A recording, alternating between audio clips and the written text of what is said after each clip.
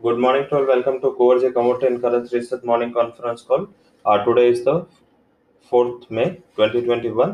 शुरुआत commodities and currency के news update से करेंगे। कल काफी एक्स्ट्राऑर्डिनरी तेजी हमने दोनों सेगमेंट में देखी, वो एनर्जी सेगमेंट हो या वो मेटल सेक्टर हो, तो काफी अच्छी रैली के साथ उसमें मोमेंटम बना। कल सुबह भी हमने हाईलाइट किया था कि बेसिकली देखे तो due to the weakness in dollar index ये एक means bullion as well as देखे तो मेटल्स की तेजी भी एंड एनर्जी की तेजी भी बरकरार रह सकते हैं।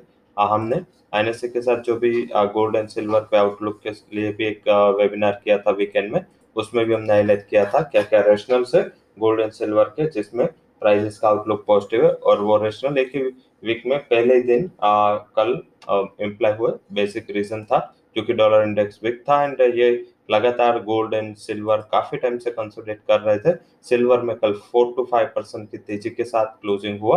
हालांकि चाइना बंद था, हालांकि एलएमई बंद था, इससे थोड़ा उसमें स्पेकुलेशन या थोड़ा विदाउट फंडामेंटल हमें तेजी देखी तो वोलेटिलिटी अब देखने को मिल सकते हैं। हालांकि क्रूड की बात करें तो वहां पे ट्रेंड इंटैक्ट है। जो रीओपनिंग का थीम चल रहा है वो काफी एक्स्ट्राऑर्डिनरी तरीके से चल रहा है। इंडिया को छोड़ दे तो बाकी सारे जो भी इंडस्ट्रियल एक्टिविटीज है मेजर कंट्री के, वो सबसे top consumer US and China हो। इंडिया में भी कंज्यूमर एक्टिविटीज में as well as industrial activities में रिकवरी थी। हालांकि कोविड के हिसाब से थोड़ा माहौल खराब हुआ, बट वहां पे देखे तो कल से सप्लाई भी कट हुआ है क्रूड का। क्रूड का जो सप्लाई था वो कट वो रोल बैक हुआ 3 लाख बैरल पर डे से, जो हमने पहले भी हाईलाइट किया था वो कल से इम्प्लीमेंट हुआ। तो वहां पे सप्लाई के भी थोड़े कंसर्न्स निकल के आगे आएंगे, ऐसा मार्केट मान के चल रहा है। इस हिसाब से वहां पे तेजी इंटेक्ट है।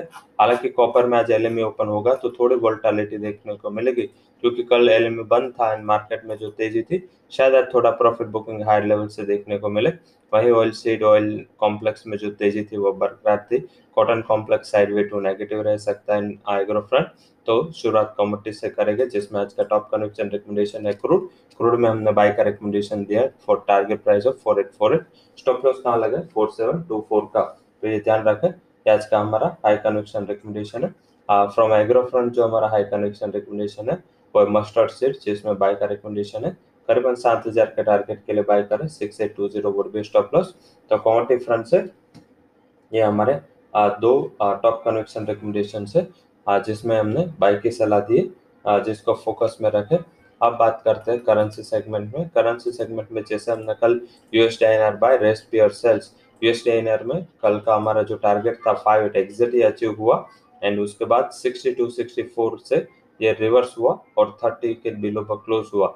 आई थिंक इसमें यूएसडी आईएनआर आज फिर से थोड़ा रुपये का मोमेंटम है वो वीक रह सकता है, क्योंकि यूएस पॉजिटिव हो रहा है, यूएस रिकवर हो रहा है, यूके रिकवर हुआ, सारे पेयर्स रिकवर हुए। हालांकि हमारे मार्केट में हमारे जो भी कोविड केसेस है वो इंडिया के लिए थोड़ा सेंटिमेंट नेगेटिव है। बट यस, आज का जो हमारा टॉप कन्विक्शन रिकमेंडेशन है जो हमने आज सेल में दिया है वो यूरो आईएनआर सेल करें आप 89.20 के टारगेट के लिए 89.98 वुड बी स्टॉप लॉस। तो समरी कर लेते हैं, करेंसी से यूरो सेल ये हमारा हाई कन्विक्शन कॉल है and crude and RMC buy ये commodities से हमारे high conviction recommendation है। So that's all recommendations from Coverage Commodity and Currency Research. For detailed disclaimer, you can visit our website. Thank you for joining conference.